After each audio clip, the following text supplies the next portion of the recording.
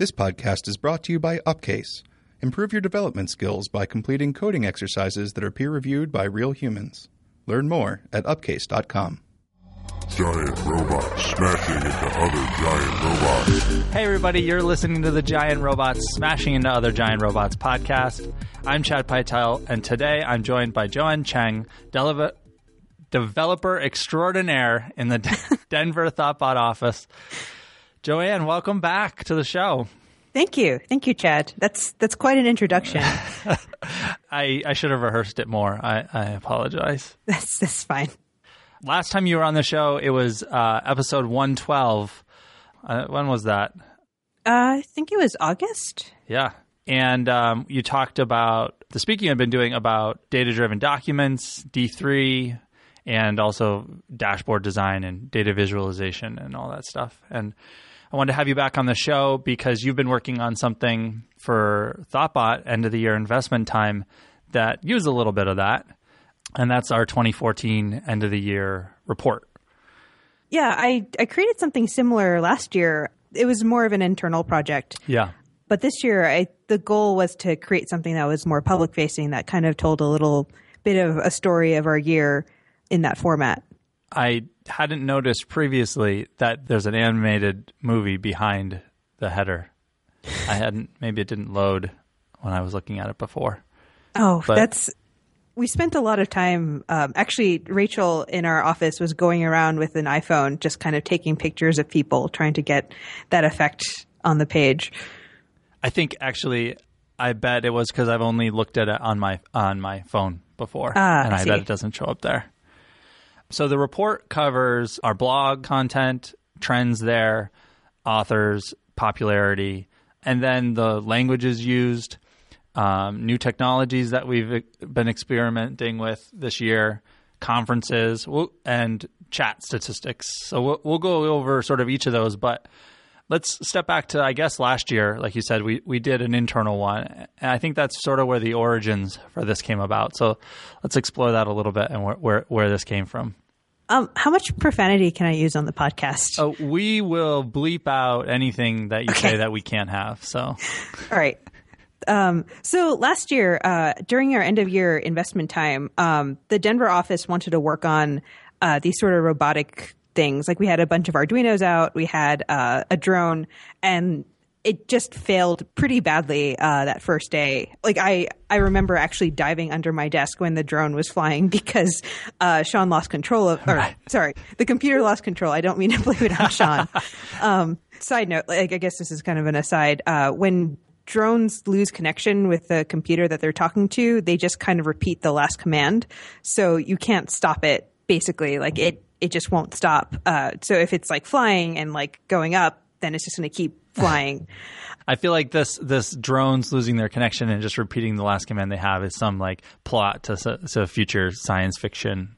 This is how we're all going to die, I think. Well, I remember last year we were all working on internal stuff together, and we just in the chat room there was like, the drone almost killed us.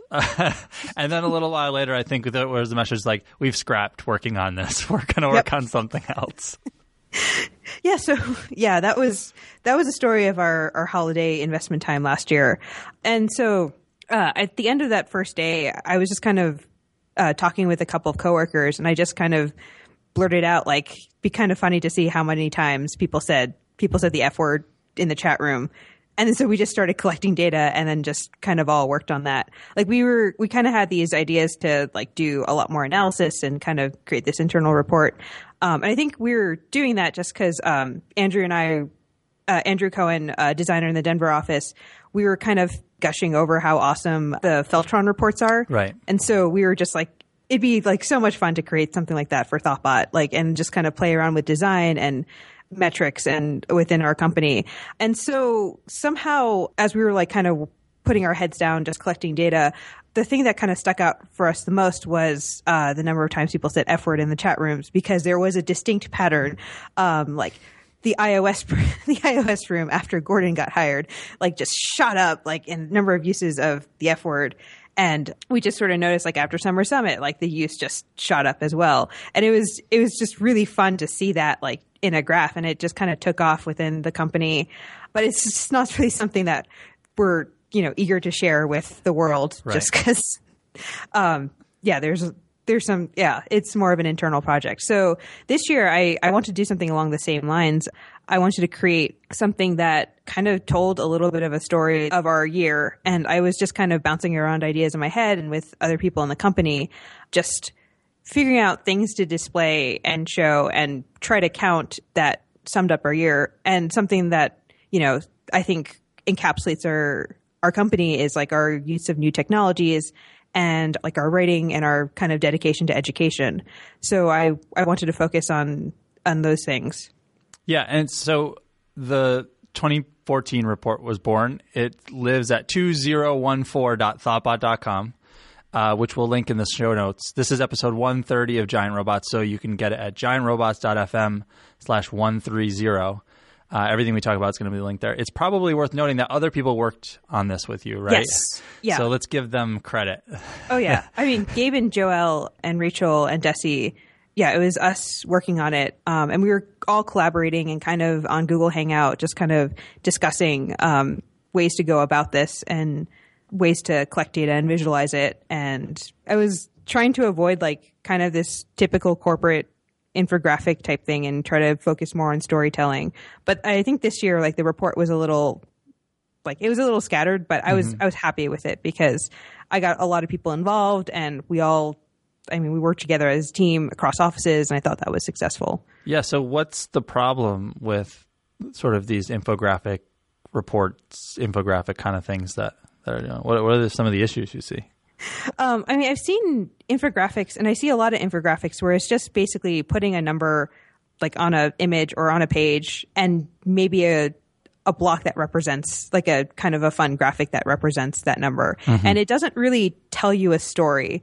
It doesn't really mean anything. It just kind of is a cool thing to look at. Mm-hmm. And there was a talk I saw last year by Jonathan Corum, who does science graphics in the New York Times. He was like kind of saying that, like, when you do data visualizations, everything should have like an aha moment. Like when you're just kind of displaying things on a line graph or like kind of prototyping and playing around with the data, you should kind of look for those aha moments and find a way to highlight those. And like you want to find a way to display these things without causing too much stress on the reader. Like you just want them to be able to see something and understand and find those aha moments. Mm-hmm. So that's kind of something I keep in mind whenever I create things like this. Yeah, it seems like a lot of the traditional infographics are basically focused on visual design. And when you see them as a whole, it's like the only aha moment, I guess, is like, that looks pretty. Yeah. And then you can read it and it gives you some information in terms of numbers or whatever. But I think you're right. It doesn't tell a story. Yep. So I'm curious for the blog posts. I want to dig into sort of the technology or if not the technology, then like the strategy that's used for each of these things. Like, so actually we just had an episode where we talked about the technology behind the blog. It's in a GitHub repo. It's a bunch of markdown files and it's served by middleman. Was that enough to do the analysis of the content? Oh, and each one has a YAML front matter that has some tags on it in it. It was mostly enough. We did have to go into Google Analytics to get view counts. That was one of the biggest things that we were collecting. And I didn't work on collecting the data for the blog posts, but it was rather straightforward just because we were able to pull data from our own blogs pretty easily because we have access to that data, that information. But even that scenario, where does the data go? So we have the source data in Markdown. Was it pulled into a database where these things can be calculated? Yep. We just kind of set up a pretty bare bones standard Rails app, and we just wrote a couple of rake tasks to just pull in all of the data that we needed. And then we also tried to load the data into just kind of CSV files, so we're not like constantly hitting Google Analytics or our own blog database to collect the data. We also, Gabe, I know, he explored a couple of libraries, one of which he talked a lot about was CSV Kit. Mm-hmm. And he used that for chats, so I'm kind of jumping ahead of myself. But for the most part, we just use the standard Rails app. Now, when someone visits the 2014 page, are the numbers they're seeing there and the graphs generated live, or are they static on the page? They're generated live. Yeah. So if 2014 ever changes, the data here will change. Oh yes. If we can go back in time and retroactively release a blog post, things will change. Yeah. So we wrote 167 blog posts in the year. Mm-hmm. The biggest categories were Rails, Ruby, and design. Yep. And there's a really interesting graph that goes along with them. And like, how much thought did you put into what graph or what visualization would properly communicate what you wanted to get across? This particular graph I didn't work on, but I was kind of listening to the conversation that Joel and Gabe were having. They kind of collaborated on this a bit, and they were just kind of playing around with different ways. So the graph on this page is also generated by C3, which is kind of this library on top of D3 that just generates graphs a lot easier. Like if you need a line graph or a bar graph, something pretty standard that most people use, you can just use C3 to generate it. And so there was a lot of debate on what they wanted to display, because they wanted to display like the tags that we were using and kind of the trend throughout the year. And something that we were trying to convey was like the number of design tags that we produced this year. So yeah, and we were also trying to like display the number of posts that we wrote as well throughout the year, because there's this huge spike in November, but like, and then there's kind of this lull in the spring, and we thought that was pretty interesting. Right.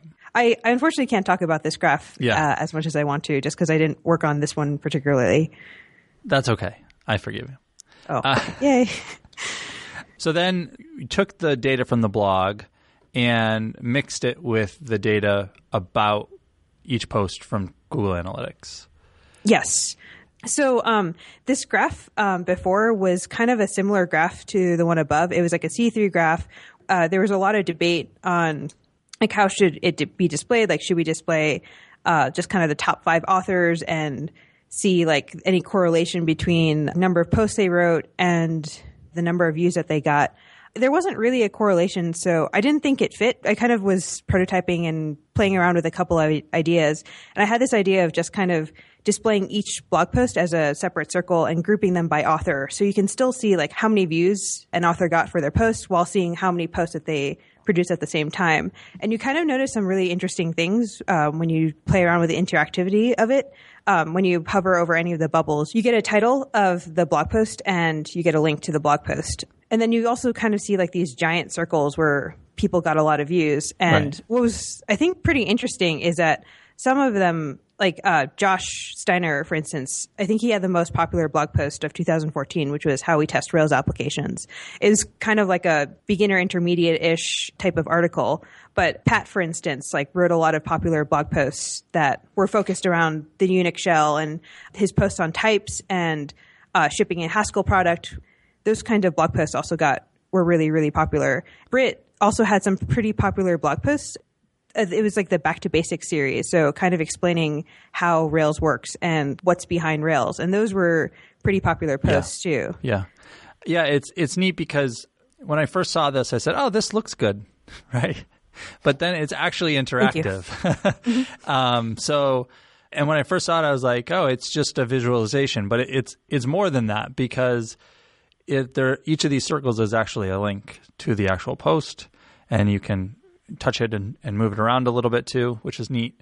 But it's really sort of an interesting directory onto the blog in a way that looks cool. Oh, thank you. That was hopefully the intent. Yeah, it was kind of difficult to come up with this just because this particular section went through so many iterations. But Gabe was working on it, and then I was working on it, and it was hard to find a way to display like so many points, because you have the actual blog content, you have the author, and you have the number of views that the blog post has, and you want to be able to kind of group that and display that in an interesting way. Is there something, and maybe the answer is no, but is there some sort of general strategy that you might use when you're sort of faced with this scenario, when you're trying to visualize something? Is it just trying a bunch of different things, or is it experience? What do you think it is? I think it's trying a lot of things and getting feedback, because I wouldn't have been able to get to this sort of final product if Gabe hadn't basically tried a bunch of different things in C3 and kind of looked at all these different types of patterns. So it's kind of trying a lot of things, and then once something clicks, you just kind of have to trust your gut, and hopefully it works out. And I think it worked out really well in this scenario.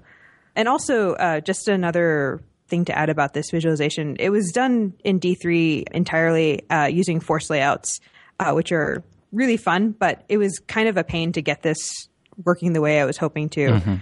But yeah, it was a really fun problem to try to figure out. So the next section is, I think actually you mentioned that this was an area of interest to you on the previous time you were on the podcast, and that's GitHub languages and analyzing GitHub. And so it starts off by just saying, here's all the languages that we use on GitHub.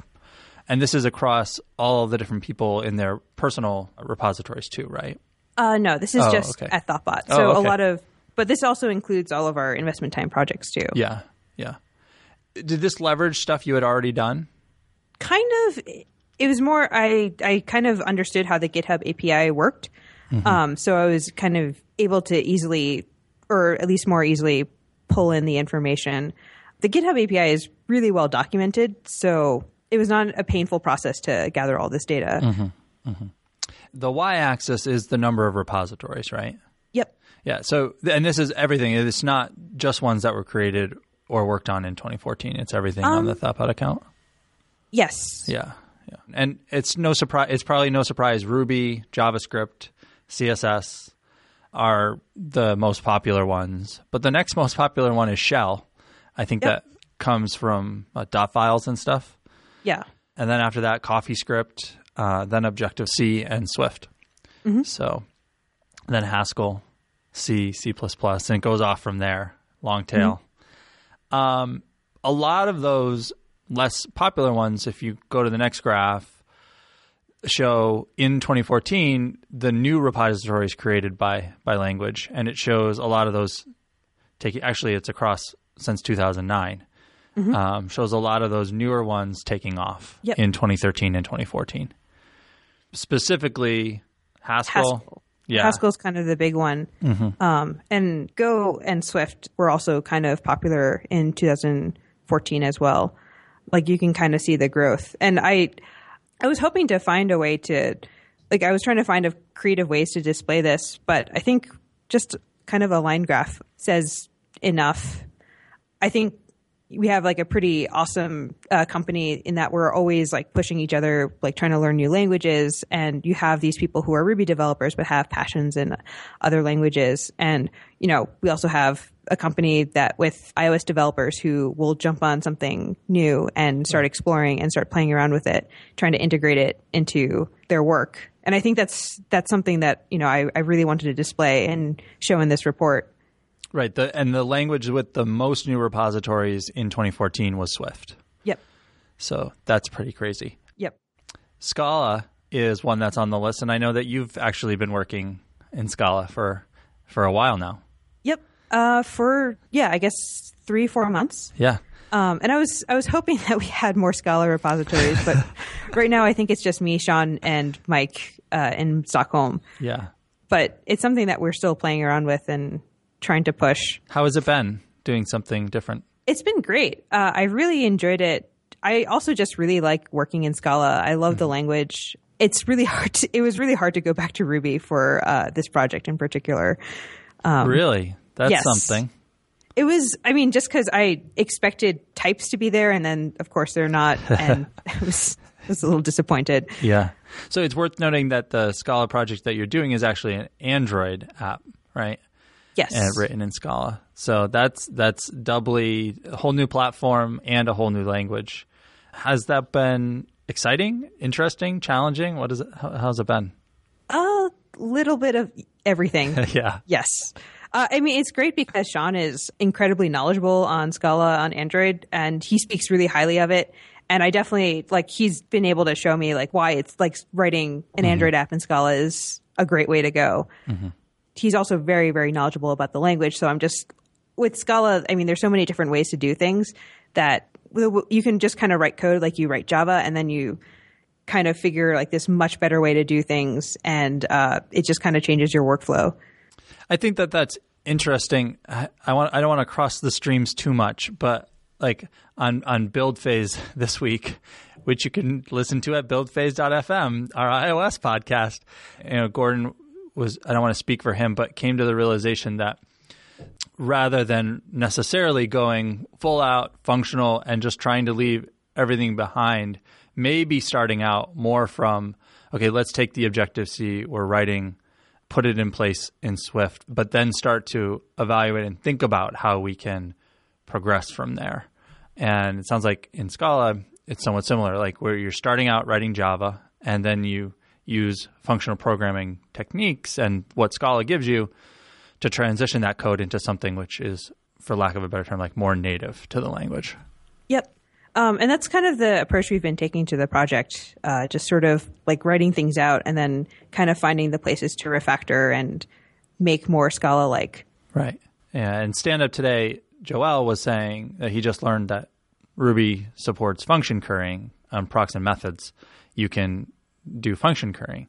And these functional programming techniques that we're learning in Haskell and Scala and everything are all, you can do them in lots of different places, I think is sort of my takeaway from all this. You can do it in lots of different places, but you don't want to do it when it's like at the expense of the nature of that language and that platform and what you're doing. So you do need to be careful. That's sort of something I've been thinking a lot about lately.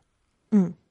Next web app, you're going to use Scala instead of Ruby? I don't know if I'm going to go that far. Okay. So the second to last section on the page is all the conferences that we spoke at. And there's a lot here. And the dots travel nicely across them. Where did this data come from? Because I didn't think we had this data. So we have a conference sign-up sheet. Mm-hmm. And that's where I pulled in all the data from. And then apparently I missed a couple of people just because they didn't put their information in the conference sign-up sheet. Mm-hmm. So they sort of just pinged me and I added it later. I was trying to avoid like just kind of flashy graphics and whatnot. And then I just completely ignored what I was trying to accomplish. And I just went for completely 100% flashy. Right. And yeah, this was just kind of a fun thing. I was kind of floating around in my head.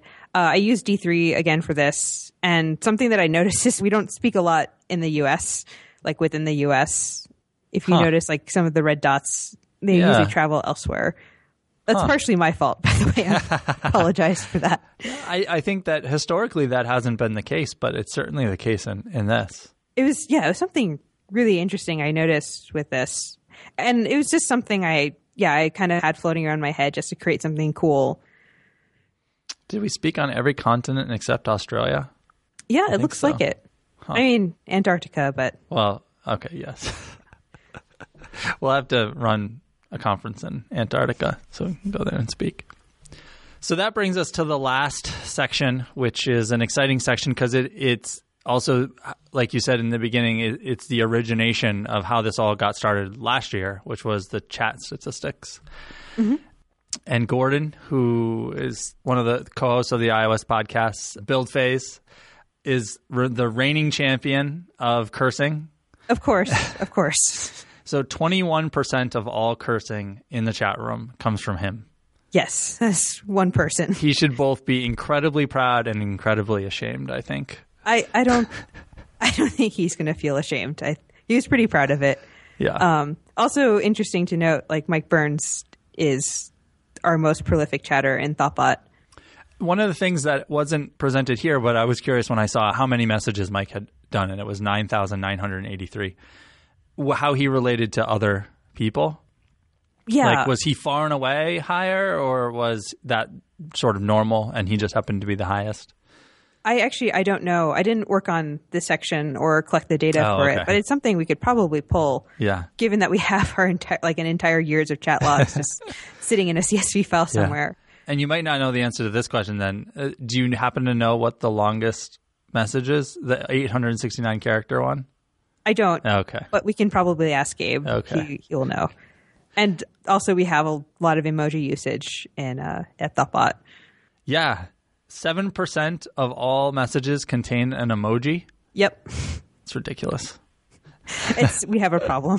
Right. I think we have a serious problem. 1% of all messages contain a curse word. Yes. So we actually have more emoji than cursing, which I guess is okay. Yeah. Keeping it professional, I guess. Yeah. Well, and the most popular emoji is a thumbs up. So it's positive. It's positive and professional. Yes. So this is all really interesting. Where do you think we're going to take it next year for 2015?